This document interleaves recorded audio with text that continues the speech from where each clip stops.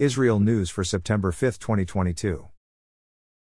Security forces arrested 17 terror suspects in West Bank raids last night. Palestinians attacked the troops, resulting in one Palestinian being shot and killed. Security forces are hunting for a third suspect in the terror attack against a bus carrying IDF soldiers in the Jordan Valley yesterday. The two other terrorists have been arrested. In the attack, armed terrorists blocked the road in the front of the bus with their vehicle and fired at the bus. One soldier was severely wounded and 5 other soldiers and a civilian were lightly wounded. The terrorists were armed with M16 rifles, which they received from a terrorist organization along with funding. The third terrorist has been identified as Mar al-Sayed, a 50-year-old farmer living in a Palestinian village in the Jordan Valley.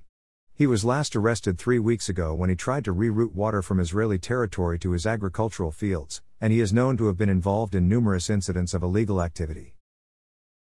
Last night, an improvised explosive device was thrown at an IDF position near the village of Nabi Saleh in Samaria.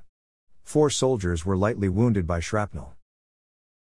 The IDF has, for the first time, appointed a female officer to command a home front command search and rescue unit. Lieutenant Colonel Yarden Shukran Yifra, a mother of 3, will command the 498th Shahar, Dawn, Battalion, tasked with rescuing civilians in events such as rocket attacks, earthquakes, and other serious incidents and disasters. The battalion, which is also combat trained, has mostly been operating in the West Bank, making arrests, confiscating weapons and securing roads and settlements. According to the IDF, the battalion had foiled at least 5 terror attacks against civilians in recent months. Defense Minister Benny Gantz has chosen Deputy Chief of Staff General Erzi Halevi as his candidate to become the 23rd Chief of Staff of the IDF. Halevi, 54, is married with 4 children.